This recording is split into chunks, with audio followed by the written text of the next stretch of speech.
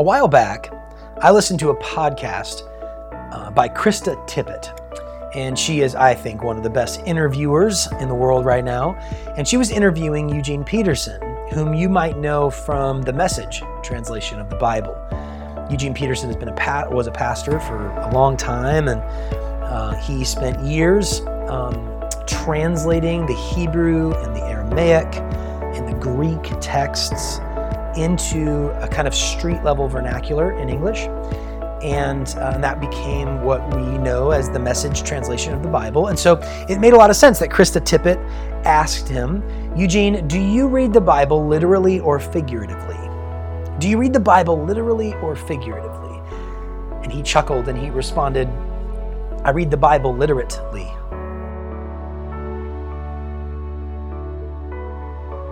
This is the House Podcast, and we're helping the next generation discover real life in Jesus Christ.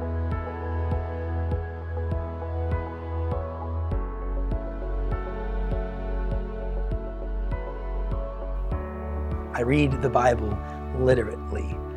I love that response.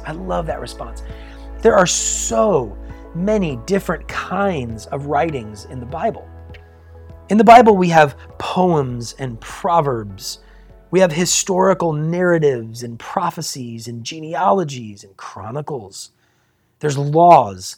There's biographical sort of sections. There's parables of Jesus. There's letters. There's sermons. There's apocalyptic accounts and dreams. Friends, these are different kinds of texts. And we would read them differently. Look, they're all contained within what we call the Bible. But within those pages that we would call the Bible or the Holy Scriptures, there's over 40 different authors in over 60 books, over more than 1,000 years, like 1,500 years, putting these texts together. And even if you believe, like I do, that God oversees all of this and works concurrently with his humanity, inspiring and breathing life into and through these texts and preserving them through the ages so that what we have today in our translations is a faithful and authoritative accounting of who God is and who we are to him, and we have everything we need in the Scriptures that we need to know what it looks like to be fully human and alive and to discover salvation and find it in Jesus Christ.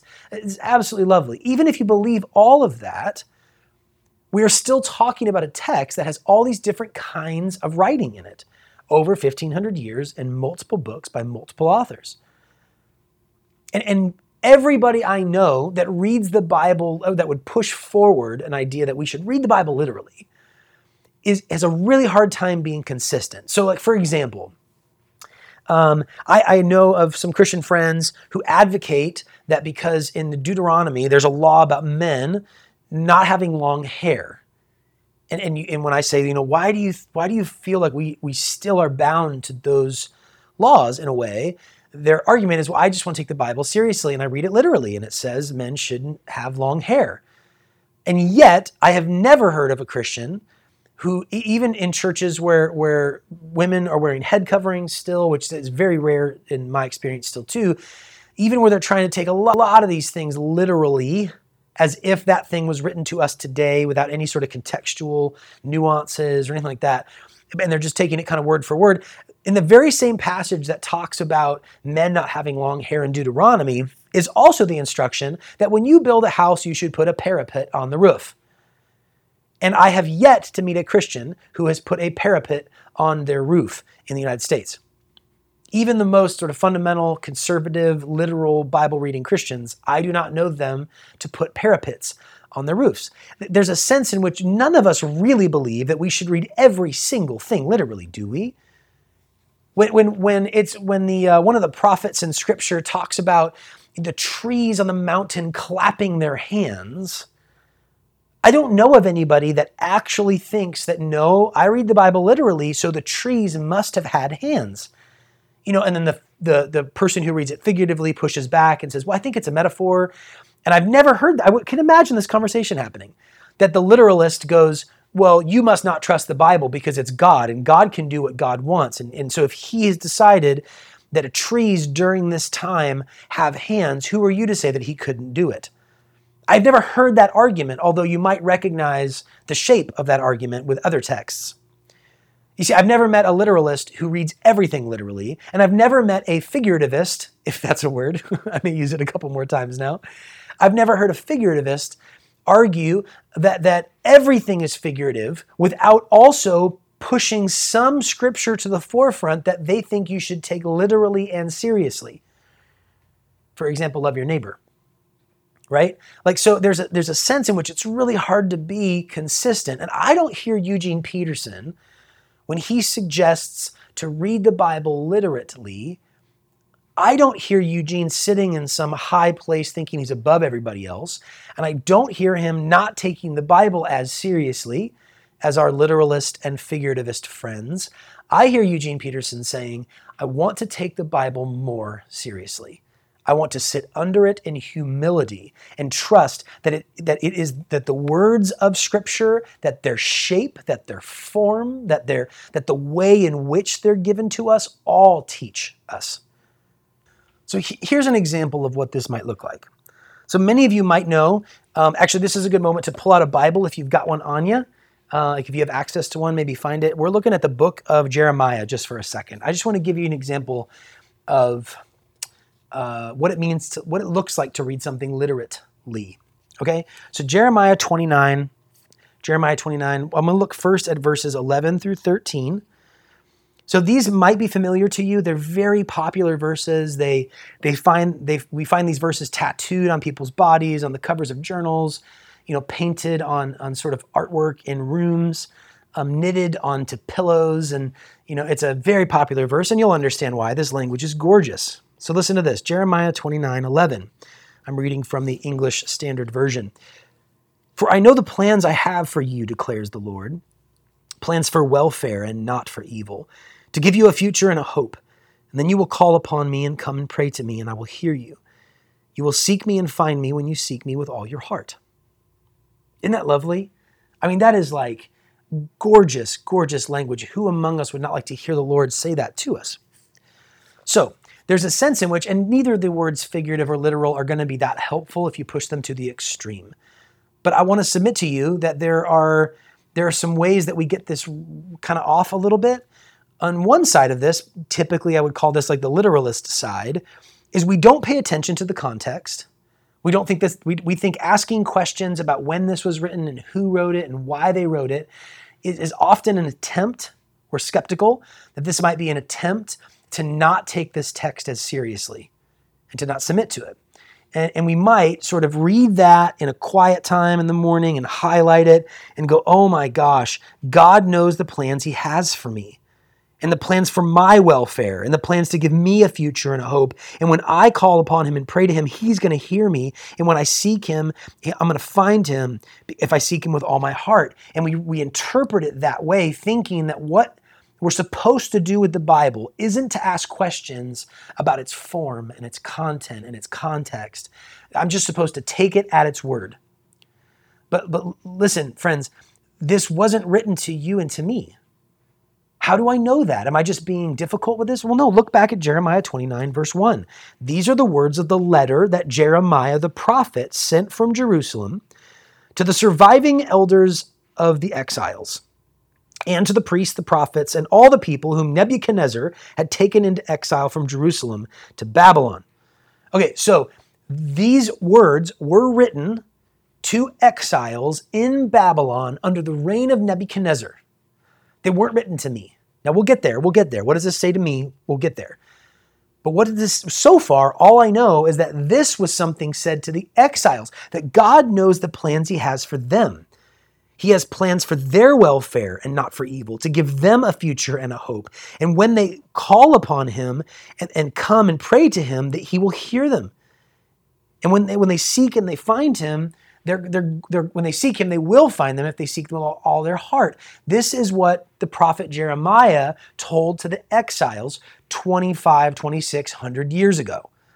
That's the context that this is. Now, what's going on in this context? Well, if you read the story, just those first 10 verses or so, what you find is God says to these people in exile that what they ought to do is recognize that God has sent them into exile. They should build houses and live in their homes.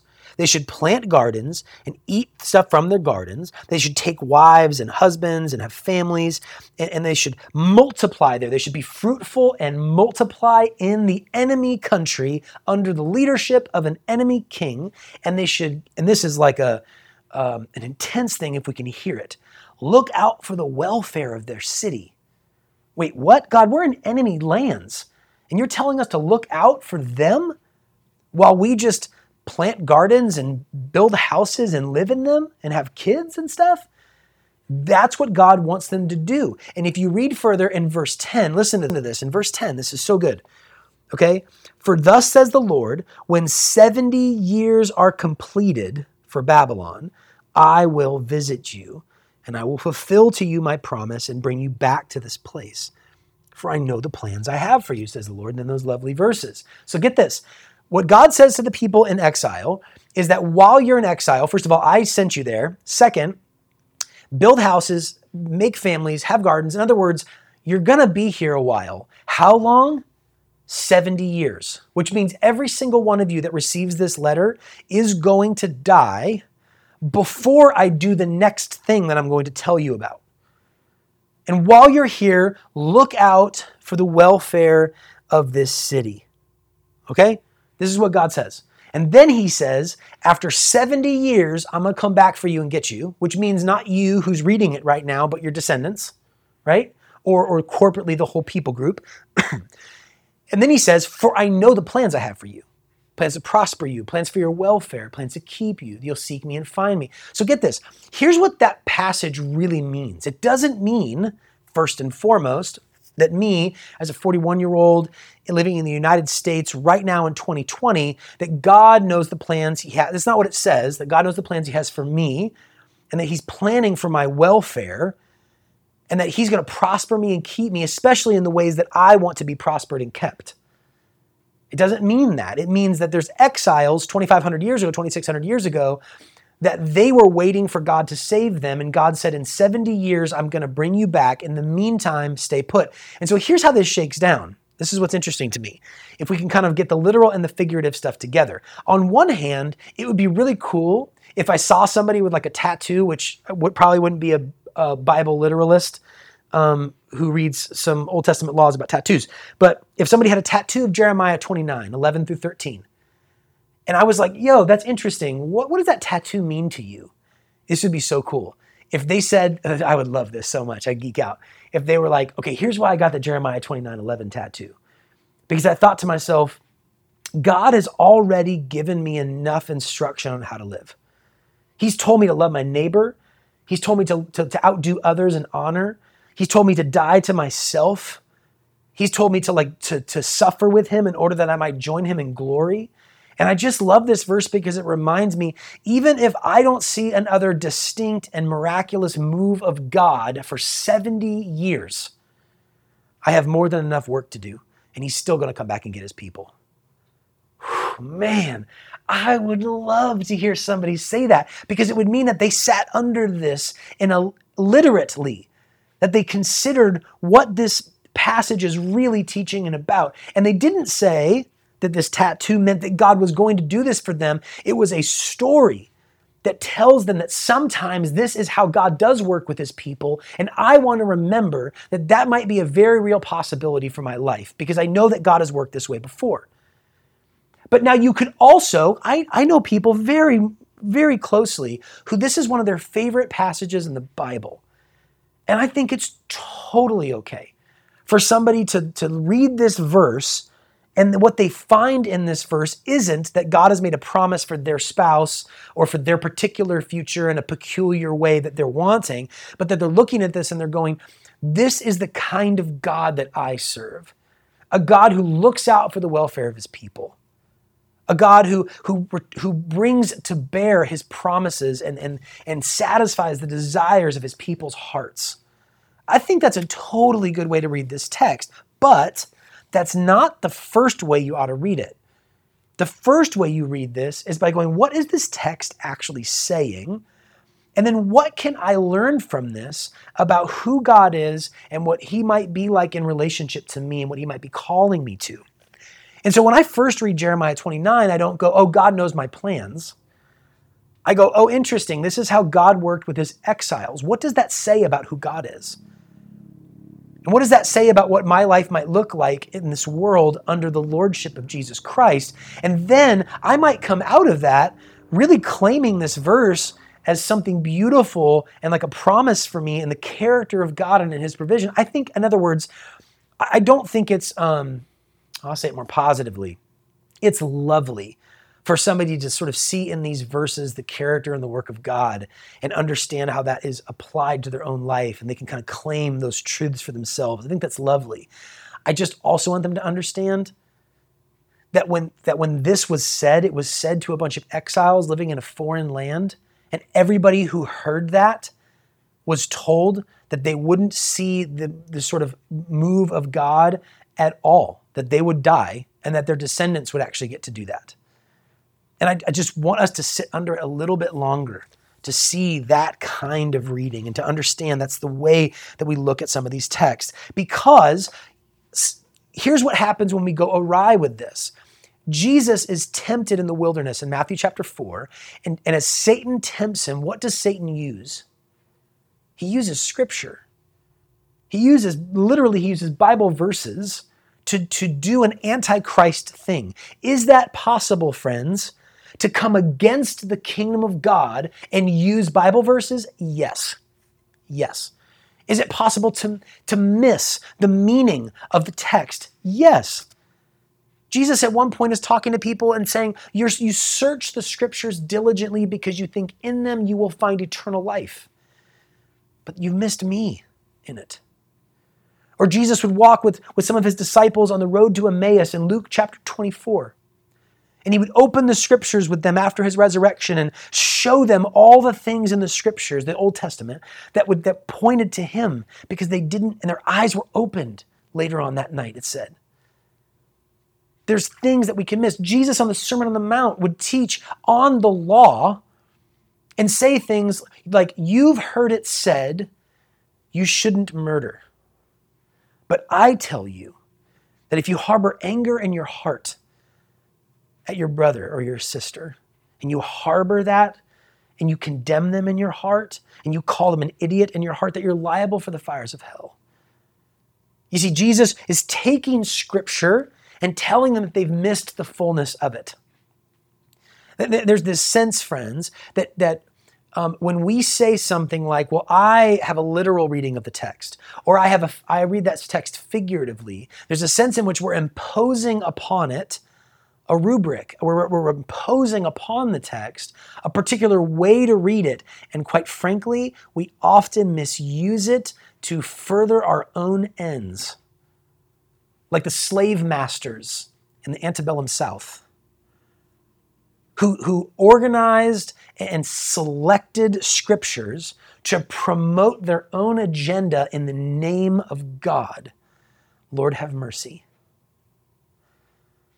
We can do this. And when I hear Eugene Peterson say, read the Bible literally, what I'm invited to do is to be more humble than that, is to sit under it and say, Lord, forbid that I use your scriptures to further my own agenda.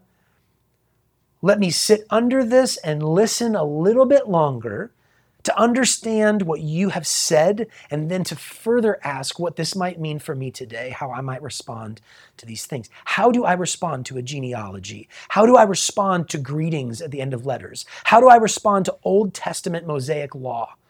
How do I respond to just a story? How do I respond to a prophetic vision from 2,000 years ago? What do you want me to do with this, Lord? And this requires meditation and study and discussion. And you don't have to be alone. You have 2,000 years of the history of God's people in the church who can help you. We have amazing products in this world right now, like the Bible Project, which might be the greatest Bible resource other than the Bible in the world. It's absolutely phenomenal. We have all sorts of tools at our disposal to help us read the Bible well, And I would encourage you to sit humbly at understanding, to literally stand under the scriptures and get curious about them. Not to take it less seriously, but to take it more seriously, friends. By way of, I want to kind of move to the end of this, but I want to use like an illustration from my own life. Like I want you to imagine this. Like I wrote a letter at one point to my wife, and I signed the letter at the end. I love you to the moon and back. Love, Jason. Now let's imagine that letter somehow gets preserved for the next 2,000 years. And in 2,000 years, there's some group of undergraduates who are assigned to sort of do some research paper, and they're talking about, what life was like in the 21st century or something. And they uncover my letter and they read this and they're like, this guy said, I love you to the moon and back. And he was like, this is like a love letter between he and his wife. So this is like at the street level. This is like normal people stuff. And through our studies of history, we know that NASA was a thing. We know Tesla was a thing. We know the privatization of space flight was like a thing in the 21st century. And so maybe based on the evidence from this letter that this guy Jason wrote to his wife Anna, maybe space travel was an incredibly common thing. That he apparently just took a trip to the moon real quick and said, I'm going to love you there and back, whatever. And I could see a literalist writing a paper and saying in the 21st century, sort of average husbands and wives would often travel to the moon. And how do I know that? Because he said, I love you to the moon and back. And a figurativist goes, I think he's just using allegory or like metaphorical language. I think the moon's far away and he's just saying, I love you a lot. I think that's what they're saying. And I could see the literalist going, I don't think you're taking this seriously enough. Whatever. Okay, and so they have this argument. And you guys know what the truth is. I didn't actually travel to the moon. I'm just using cheesy romantic language or whatever, okay? But let's say they find a second letter from me, and this letter is signed at the very end. I love you so much that I'll go to Walmart for you. And then the same argument takes place.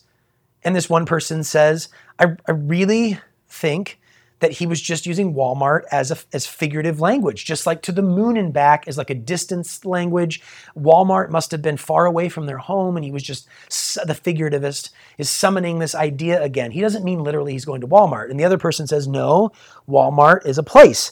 And I think he's saying that he loves her enough that he's going to go there. Can't you read the words? Now listen, in these two letters, the figurativist and the literalist are both wrong on a different letter, right? They're both right on one letter and wrong on another. I actually have gone to Walmart because of the love I have for my wife. I have yet to go to the moon and back because of my love for her. So in one of those, I mean literally. In one of those, I mean figuratively. And how is somebody 2,000 years from now going to know the difference?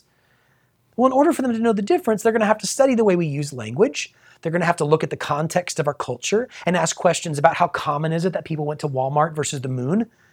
They're going to have to ask, what did a white male who lived in the South in a town called Chattanooga, Tennessee in the 21st century, what did he likely think about Walmart? Was that an enjoyable place to go or not? They can do some historical study and figure this out and come away with it. But the point is, if they just come to these letters with a literal or figurative grid, it's too narrow. And they'll miss the point. If they come saying, what does it look like for me to look at these letters literately, they have a greater chance in their humility to come away with a much, much better understanding of the text. All right? So listen, by way of ending, there's a really popular book that most of my colleagues and peers have looked at in seminary called How to Read the Bible for All It's Worth by Gordon Fee. And I don't know if this specific sentence is said, but this is the gist of what comes out of the introduction. And they suggest this, that you ought to know what the Bible is saying before you know what the Bible is saying to you. You ought to know what the Bible is saying before you know what the Bible is saying to you. When Paul in Romans 16 says, I commend Phoebe to you, receive her with hospitality, just like you'd receive me. What is Paul saying? Because I'm not convinced that what I'm supposed to do with Romans 16:1 is look around for any Phoebes in my life and assume that they're sent by Paul and figure out how to show them hospitality. I think Paul is just extending greetings to people at the end of that passage, you know? Or I can look at Paul who looks at an Old Testament law about not putting a muzzle on your ox when you have it plowing fields and treading grain, because that ox should be able to eat while it's working. That Paul reads that and he says, therefore we should pay our pastors. And you go, wait a minute, what? But that's about oxen. If you take it literally, Paul, it's about animals. It's not even about all animals, it's about oxen. And Paul thinks there's deeper principles that we should pull out. But here's the deal. I don't think Paul is able to pull out the application of an Old Testament law until he understands the Old Testament law first. Why does God not want us to put a muzzle on an ox? Is he just like arbitrary? Does God care about animals? Does he think there's a lesson for us to see in this? That when we put an animal into a field and till it, that it ought to be able to live off of that stuff that it's working in, and it ought to experience some joy and not be overly laborious in its work or something. Is there a sense in which we go, oh, interesting, God has put his people into a garden too, and he doesn't want to put a muzzle on us either. And he wants us to be able to live off the fruit of the stuff that he does. And what does this have to do with anybody who works? Is there something about that managers of businesses can learn from, like if I ran a Chick-fil-A, does this Old Testament law inspire me to think about whether or not my employees get to eat for free while they work? I think maybe. I'm not sure. I mean, there's not a law about Chick-fil-A in this stuff. You know, I don't know if Chick-fil-A is a safe example for this audience, but you know what I'm saying? Like, Paul is able to sort of unfold the implications of these laws by spending more time understanding what the law was getting at in the first place. And friends, I submit that to you. What would it look like for you to know what this is saying before you know what it's saying to you? And just resist the temptation to so quickly make the Bible fit your grid. This is literal, this is figurative, I'm opening the text because I want to know if I'm going to get married, because I'm confused about creation and evolution, because election, free will, whatever your deal is. Like, as you open up the text, just be humble enough to admit that you're tempted to make it say what you want it to say. This keeps happening in history. And what would it look like for you to sit as a student under it just a little bit longer, meditate on it, listen to it literately? There's all sorts of brothers and sisters in Christ Jesus who've gone before you to do a lot of muscle lifting here, and they've given you tons of access to them all over the internet. You're welcome to send me a message or reach out to me, and I'll be happy to introduce you to a ton of different people's thoughts on different passages of Scripture if you're curious. Just sit under it a little bit longer and know what it's saying before you know what it's saying to you. I cannot commend this to you highly enough. The Bible is a rich and fruitful text. And God has given us all that we need for salvation and to live a life devoted to the Lord and holy and upright in this life through these scriptures.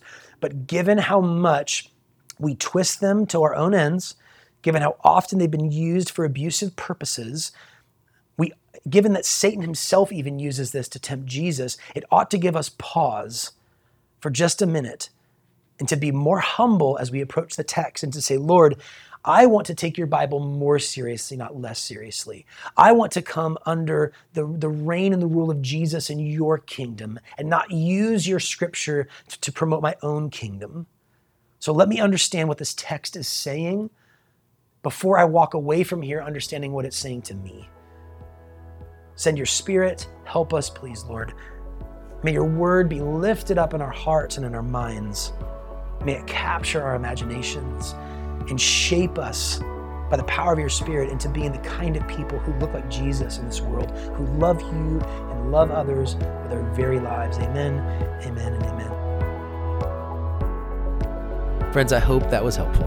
If you liked it, please consider sharing it with some friends and subscribe or rate it on your favorite podcast providers so others can find it.